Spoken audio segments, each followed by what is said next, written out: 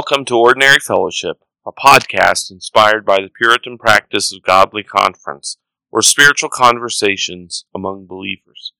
These spiritual conversations offer practical spiritual help for Christian living. The heavens declare the glory of God, and the sky above proclaims his handiwork. Day to day pours out speech, and night to night reveals knowledge. There is no speech, nor are there words, whose voice is not heard. Their voice goes out through all the earth, and their words to the end of the world. In them he has set a tent for the sun, which comes out like a bridegroom leaving his chamber, and like a strong man runs its course with joy. Its rising from the end of the heavens, and its circuit to the end of them, and there is nothing hidden from its heat. Welcome to Ordinary Fellowship. I'm Jeremy Lee, and with me is Matthew McLaughlin. The snow has been shoveled. It has. Hi, Jeremy. Hey, Matthew. Just before we say anything else, quick reminder, if you appreciate Ordinary Fellowship, like us on iTunes, whatever the podcast you're listening to, like and rate us there. Make sure you subscribe so that you can get our weekly podcast right away and you don't forget about it. Share it with friends if you have a certain episode that you like. At the end, Matthew will give you more information about how to contact us if you have questions and things like that. I want to say it at the beginning because I'm guessing the rest of you are like me, that when the podcast is over, you turn it off and don't listen to that. So if you want to know that information, stay tuned all the way till the end, and Matthew will give you all the contact information you need. So be ready with your pen and paper to write it down. And you can even send us hate mail. We've gotten some comments on our Facebook site, but we've never gotten any hate mail. So now would be a great time to send us some hate mail. And we'll probably read it and respond to it on one of the episodes. So you could be the first one to send us hate mail. Matthew says it's dreaded, but I think it would be fun. So So this might be an episode to get some hate mail. Possibly. Some people don't like the topic we're discussing today. This is true. We're going to look at natural theology. And we're going to be looking at it specifically from the London Baptist Confession of Faith and what it teaches about natural theology. And the reason is because, as we are confessional, and this is a confession that's embraced and has been embraced throughout history. And it not that it replaces the Bible, but it does show what our forefathers believed, and those who hold to the 1689 today continue to believe about what the Bible teaches about natural theology. So before we delve into the 1689, though, I should explain a few things. We need to understand there's a difference between natural revelation and natural theology. Natural revelation is God revealing himself through nature. Matthew read the beginning of Psalm 19 that explains how God reveals himself even in nature. That's the data. That's the information that we look at. Theology, and that comes straight from God. Okay? Theology is what we do with the data, and when we try to sort it out and make sense of it. Okay? So what we're saying really is, when we talk about natural theology, is what do we know about God from nature? What can we learn about him from nature rather than in Scripture? Not that the two things are in conflict. Scripture and nature teach the same thing about God. This is the reason why there's not a genuine conflict between faith and science, because there's not two different truths. It's one truth. Anyway, I don't want to get too far down that rabbit trail, but you get the point. So there's natural revelation and natural theology. And all Christians believe in natural revelation or general revelation because it's, as you see in Psalm 19, it's described there. The debate comes in, can Christians know anything about God from nature? Is it possible to have a natural theology? And my argument, and I think the view of the 1689, which also includes the Savoy Declaration and the Westminster Confession. I don't think they're different here. These confessional documents support the idea that there is a natural theology. Now, one other thing I want to say about natural theology, what we're not advocating is natural religion. Natural religion is natural theology minus the supernatural revelation of God given in Scripture.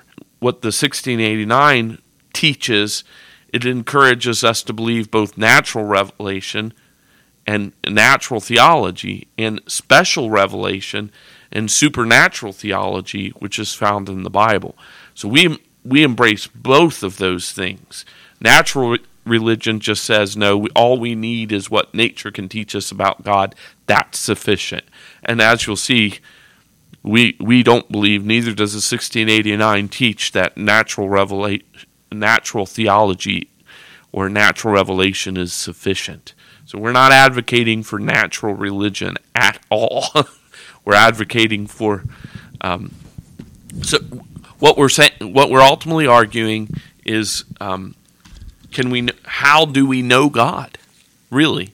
And this is how the Baptist Catechism answers that question. How may we know there's a God?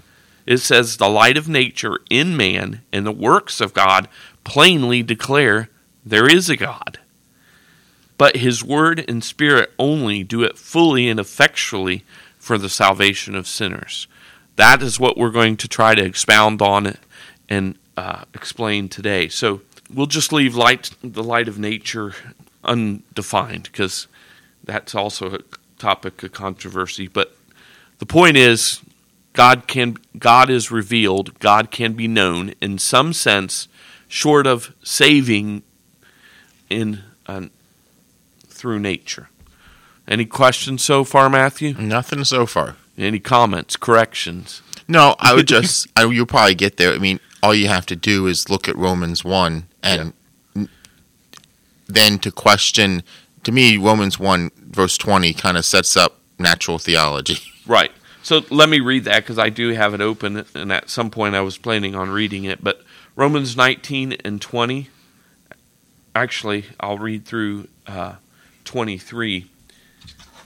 The Bible says, for what can be known about God is plain to them, because God has shown it to them. For his invisible attributes, namely his eternal power and divine nature, have been clearly perceived ever since the creation of the world in the things that have been made. So they're without excuse. For although they knew God, they did not honor him as God or give thanks to him, but they became futile in their thinking, and their foolish hearts were darkened. Claiming to be wise, they became fools, and exchanged the glory of the immortal God for images resembling mortal man and birds and animals and creeping things. So one of the things natural theology does is it condemns men, so that men are justly condemned for not worshiping God. So let's dig into the London Baptist Confession of Faith. And all we're going to do is we're going to look at what nature does teach, and then we're going to go back and say what nature does not teach us about God. So in the first article of the London Baptist Confession of Faith, it says, although the light of nature and the works of creation and providence do so far manifest the goodness, wisdom, and power of God as to leave men excusable, yet they are not sufficient to give that knowledge of God and his will which is necessary unto salvation. So first, it teaches us that God is good, that he's wise, and it teaches us that he's powerful. So we just read this passage. Our pastor just preached on this this past Sunday. When we're recording this, he just preached on Acts chapter 14, where Paul talks about the goodness of God and giving even pagan sinners who worship idols. He took care of them and provided for them all that they need. And he continues to do that even in our day and age. He cares for his creation. And in that we see God's goodness, that God is indeed good. we see his wisdom in that the universe is orderly. And wherever we see order, this comes from a God who is wise. And obviously the vastness of the universe, and I was talking to my kids when the snowstorm was about ready to hit, how amazing it is that we have all this technology that we're able to protect ourselves from much of the ravages of nature. But when a snowstorm comes, all we can do is sit and brace for it. There's nothing we can do to avoid it. We can get everything ready beforehand. We can get generators or heaters or make sure we have salt and shovels ready to go. We can have all that stuff ready, but then all we can do is sit and wait for it. And nature, again and again, shows its power. And God's power is even greater than that because he's the one who made it all. We see all of this in nature. Before we even turn to a page in our Bible, we see this. Now, the Bible also affirms these things, obviously, again and again, that God is wise, powerful, and good. But nature also teaches us the exact same thing. And if God is good, wise, and powerful, the assumption there is that there is a good, wise, and powerful God. So it demonstrates his existence. There's two ways to know that there's a God. We can know because Scripture tells us there's a God, but we can also know there's a God because nature reveals it. If God is good, wise, and powerful, then he must exist to be those things. So we see from there, we see even from nature God's goodness, wisdom, power, and his existence. And because of God's power and his providentially ruling over things and keeping everything orderly, we also see his sovereignty in that. Already, nature has taught us, before we even turn to Scripture, some very important things. Any comments before we go further, Matthew? Well, I mean, it's just, you can even look at when anything happens and that, whether it's fire, flood, hurricane, snowstorm, they're termed acts of God because ultimately we understand intrinsically that there has to be something more powerful, a supreme being that's causing these things to occur. And we see that outside of Scripture, and then as we'll talk about later, that Scripture then enlightens those things, but it's abundantly clear that there are things we don't understand, and those should lead us to begin to understand about who God is. Right. And I like that you said it's a beginning, because that's what it is. Scripture clarifies and straightens out things that could be messed up because we're sinners. And so, and that's Paul describes what happens when we look at nature. We know that there's God, but then we twist all that knowledge and end up far away from the God that's revealed in nature, worshiping idols and worship creatures rather than the Creator. So it doesn't go well for us unless the God of grace intervenes, right, and brings us further.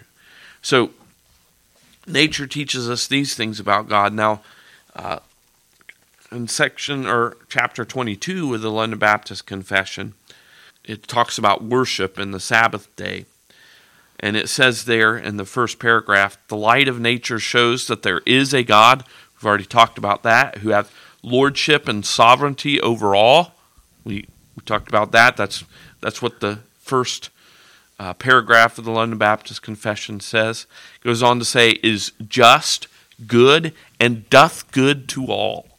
So, now we already talked about his goodness, but we also see here his justice. In other words, God does what's right and fair. Now, we're not going to get into these philosophical arguments for God's existence and how exactly he shows these things. There's places you can go to that. If there is justice, in order for there to be true justice, there must be a God who is truly just, wholly just. And so we see impartial justice done in this world, And we know that the only way that there can be real justice, true justice, perfect justice, is that it must have to happen after this world. And so even Immanuel Kant, who's not really someone that Christians look towards, realized this, that there's got to be a judgment, a just judgment after this world is over, that rewards those who are righteous and punishes those who are evil. And really, where did we get our idea from justice, for justice at? I mean, is that just an evolutionary idea that popped into our head, and the ancestors that believed in justice happened to survive longer than the people who didn't believe in justice?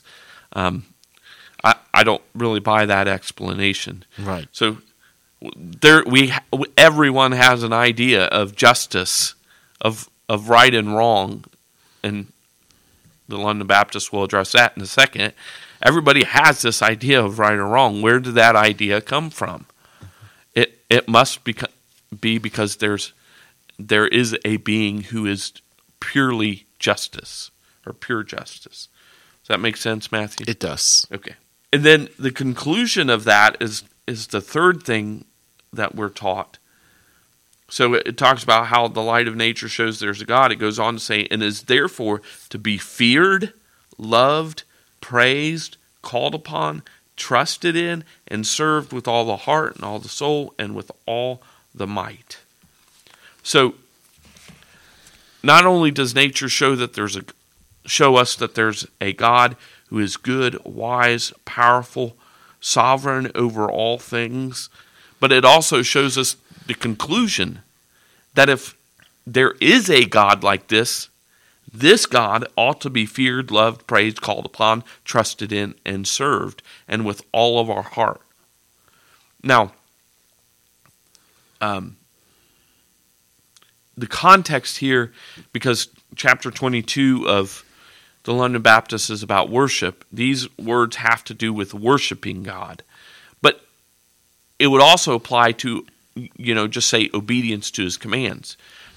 So far we haven't even talked about his law, but what we get so far is that if God does command anything, then it's obvious that we ought to do what he commands. Mm-hmm. So we even get the idea then from nature that God ought to be worshipped. That's the idea of all these words. They're just using different words to describe worship. That God ought to be worshipped, and he ought to be obeyed by his creation. So we learn that from nature as well. Right. So I mean, if you will find people who will pose questions along the way and about the nature of God, and we're not going to go completely down this rabbit trail, but I think it helps us to understand this. So you get the question, what happens to the poor soul who never gets a Bible? What are they supposed to do? Well, missionary history is replete with examples of tribes when Westerners or when missionaries make contact with them, they believe in a supreme being. They might not have his name, they might not know all the facts, that's because we're talking about what natural theology can't do. You need the supernatural revelation. But nevertheless, they understand because ultimately nature reveals God. And so they begin to have this understanding. And so they do all the things that the London Baptist Confession just talked about. And I think that's an example we can use from history to help us understand what this looks like in our day-to-day life. John Calvin even said, quoting Cicero, a pagan philosopher, he says that there's no nation so brutish that it doesn't have a belief in God. Now, for Calvin, he didn't live to see the 20th century, so he doesn't know about Russia and China and North Korea and Cuba. Although the state becomes the God in that case, but right. He's still probably right. Cicero and Calvin both are probably right about this. But the reason why Calvin can say that is because there is no nation so brutish as not to believe in God. It's because God has made it clear that he exists, that he's good, he's wise, sovereign, that he ought to be worshipped and adored. That's why you find this instinct to worship God wherever you go, or worship something as God, Right. As the ultimate thing, no matter where you go on planet Earth. Now, not Christopher Hitchens, but Dawkins thinks it's a genetic defect and it's a delusion, but Right. Yeah.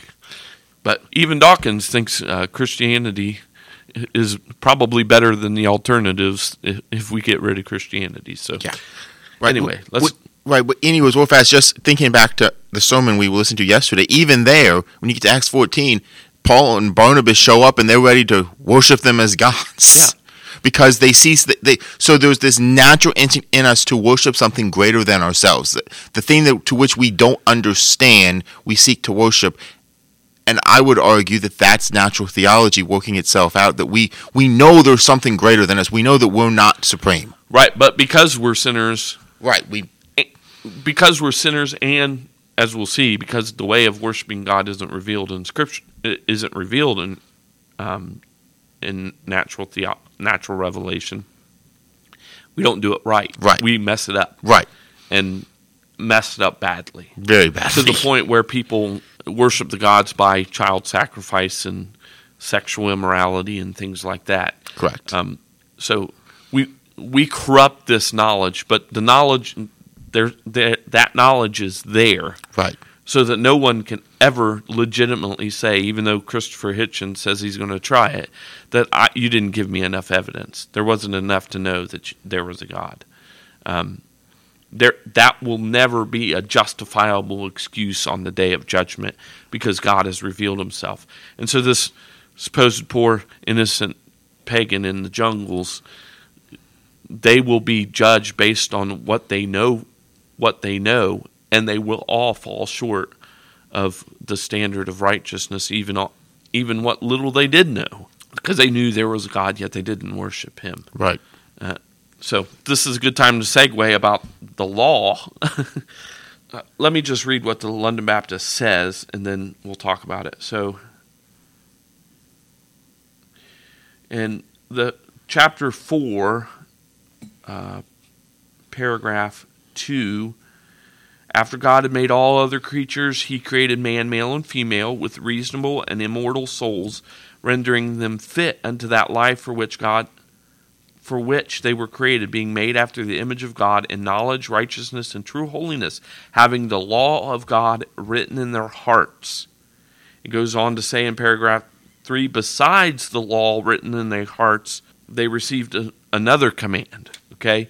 So there's two ways to talk about natural theology, okay? We can talk about it, what's out there in nature, but God has also implanted the law of God in the hearts of everyone, so that everyone knows what's right and wrong. We got this naturally, in that the first man and first woman, this was given to them, okay? So that Adam and Eve, even though they didn't have the Ten Commandments, they had an understanding of right and wrong from God in their conscience.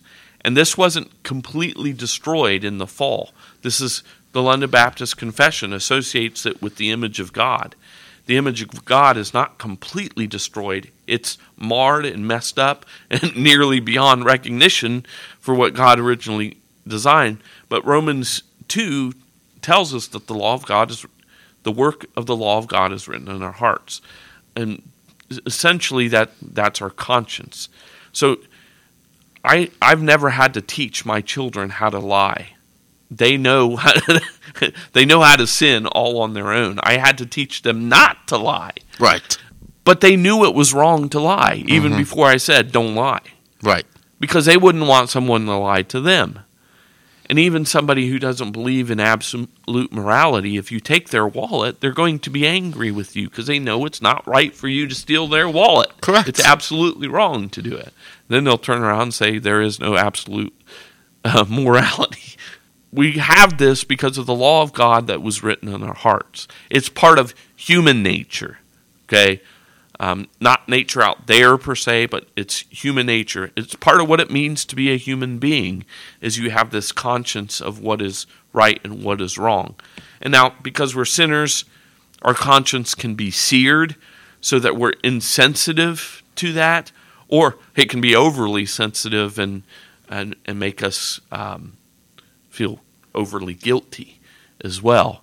Both of those are a problem because we're sinners, and so we can't trust our consciences per se because we're sinners and it's corrupted. But there is a sense of right and wrong inborn in every single human being who's ever lived. It's part of what it means to be a human being. And if somebody doesn't have that, we call them psychopaths. Yeah. Even the law of God is written in our nature. Because of that, we know there's a God who is just. Yeah. We know there's a God who is perfectly righteous. Because where did this idea of good come from? It had to come from somewhere. And again, I don't think it's because our ancestors that survived were people who believed in right and wrong, and the ones that died were the ones that didn't believe in that, and now that's why we believe this. Right. So I think it's deeper than that. Yeah, because I mean, frankly, just if you think it through on an evolutionary thinking, survival of the fittest, wouldn't it make sense that everybody who doesn't have morals would be the ones that wins because they would do nothing, they would do whatever they have to survive? Yeah. So therefore, that's why it's stupid, just to be blunt. So it's important for us to realize that this law of God has been written on our hearts. Right. Because we're running out of time. I didn't realize it would take this long. The last two things we've already hinted at, so I'm not going to read the confession. I'll just point you to the London Baptist Confession, chapter 22, verse 7. The nature teaches us that a portion of time ought to be set aside to worship God. And then in the first chapter, section 6 or paragraph 6, it talks about that some circumstances for our worship and church government can be learned from natural revelation. For example, if your church uses Robert's Rules of Order in order to have a business meeting, that we didn't get this from the Bible, we got it from nature. It's a way of giving everybody equal time to speak and all those kind of things. It's not somehow unbiblical or wrong because you're not getting this from the Bible to use Robert's Rules of Order. There's more we could say about those things, but quickly I think it's important to talk about what we don't learn from natural revelation. I already read this at the beginning in the London Baptist Confession, the very first chapter. This part I didn't read, so I'm going to go ahead and read it. Paragraph 1, the very first sentence, which is a great sentence. The Holy Scripture is the only sufficient, certain, and infallible rule of all saving knowledge, faith, and obedience. So it's the only sufficient rule. Remember, natural revelation, natural theology is insufficient. It's not enough to give you all the information that you need in order to be saved. It's not sufficient. But Scripture is sufficient. So God gave us Scripture so that we would know everything we need to know in order to be saved and live to a holy life. Holy Scripture is the only certain, it's the only infallible rule. It cannot fail to teach what needs to be taught. Okay? So we're not saying, I tried to say this at the very beginning, I'm going to say it again. We need Scripture. Scripture is necessary. It's not as if natural theology can replace our need for Scripture. Scripture is absolutely necessary. You're not going to be saved without Scripture. You're not going to go into the Amazon and find a tribe that's never been in contact with a person before who already believes and follows Jesus and practices Christianity the way the Bible describes. You might find people who believe in, maybe even be monotheists. They believe in one God. But you're not going to find people who believe in the one God of Abraham, Isaac, Jacob, Moses and the Lord Jesus Christ. That you will not find, because nature is insufficient to lead you that way, in addition to the fact that we're sinners and it would be corrupted. We need the Scriptures. We're not trying to argue otherwise. We're arguing what the Belgic Confession says is that there's two books by which God reveals himself, the book of nature and the book of Scripture. And both of them are important in understanding who God is. Scripture probably, we would say, is more vital, because that leads us to salvation. So, second thing, in the London Baptist Confession, chapter 20, and this is one of the chapters that was added. The Westminster Confession doesn't have this chapter. This is only in the Baptist Confession. Here's what it says. This promise of Christ and salvation by him is revealed only by the Word of God. Neither do the works of creation or providence with the light of nature make discovery of Christ or of grace by him so much as in general or in an obscure way, much less that men destitute of the revelation of him by the promise of the gospel should be enabled thereby to attain saving faith or repentance. This is very clearly reaffirming everything that I just said about the necessity of Scripture. You will not get to Christ or grace by him or saving faith and repentance by looking at the stars and thinking God must be so wise, powerful, and good to have created all those things. You will not get there. Scripture is absolutely vital. Nature does not teach these things. And then finally, in the Second London Baptist Confession, well, it's in chapter 22. I don't really need to read it. Chapter 22, the first paragraph. The acceptable way of worship is not revealed in nature. So we know that we should worship God. We ought to worship God from nature. We know that a portion of time ought to be set aside to worship God, but we don't know how we ought to properly worship God.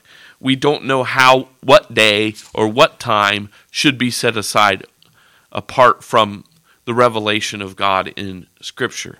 So again, we see Scripture's necessary for saving faith and on how to properly worship God.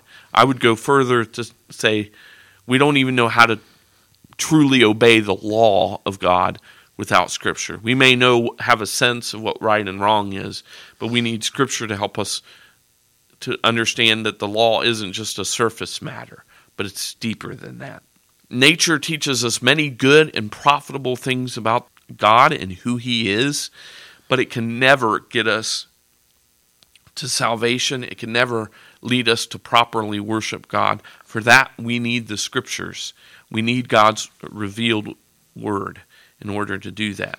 Now, because of this, because God is revealed in nature, we can use it as a means to talk to people about how they can know there's a God, to give proofs that God truly does exist.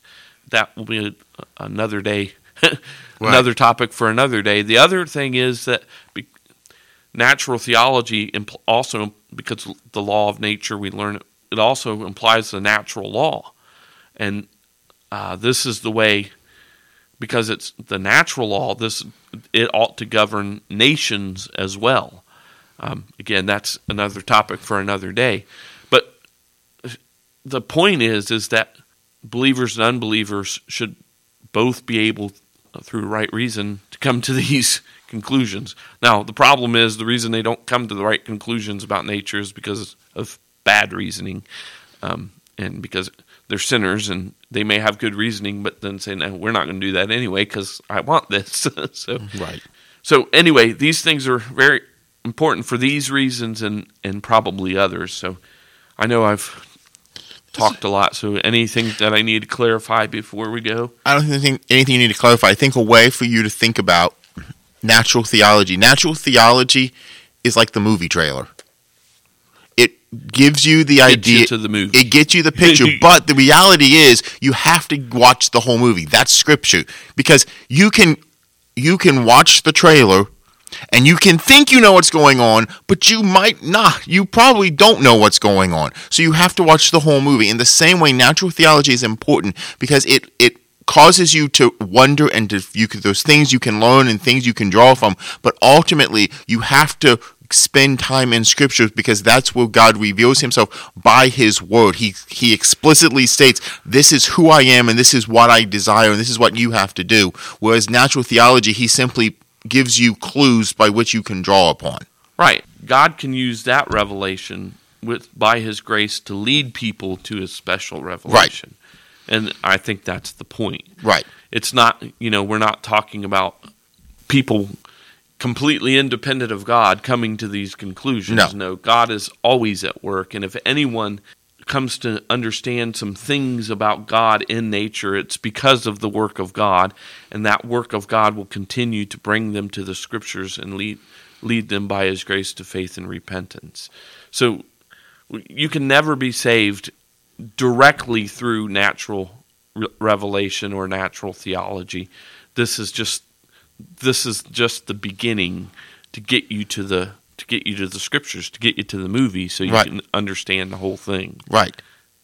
But you do yourself a disservice if you completely ignore natural theology. Right. And then as believers, with the scriptures, we have natural theology and supernatural theology, and both of them ought to be used. Because we're believers and we have the Spirit, we understand these things in a way that an unbeliever wouldn't. So it's still useful even as Christians. It's not just for those people who are unbelievers. It's still useful for us today as well. And, of course, we don't have much time to talk about that. So, I didn't realize it was going to take this long. But that's okay. That gives us another episode. This is a good introduction to these thoughts, and we'll maybe return to ways we can use and how natural theology and natural law are helpful in the future. Right. So, in closing, we would simply say, understand that God has revealed himself in nature, which causes us then to determine that which he says in Scripture.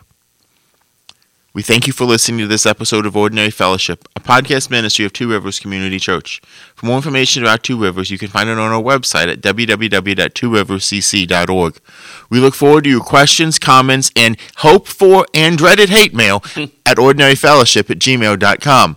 Please follow us on Facebook at Ordinary Fellowship and like, subscribe, and rate this podcast on whatever service you listen to us on. But we want to thank you again for listening to this episode of Ordinary Fellowship, where we are striving to have spiritual conversations for practical Christian living.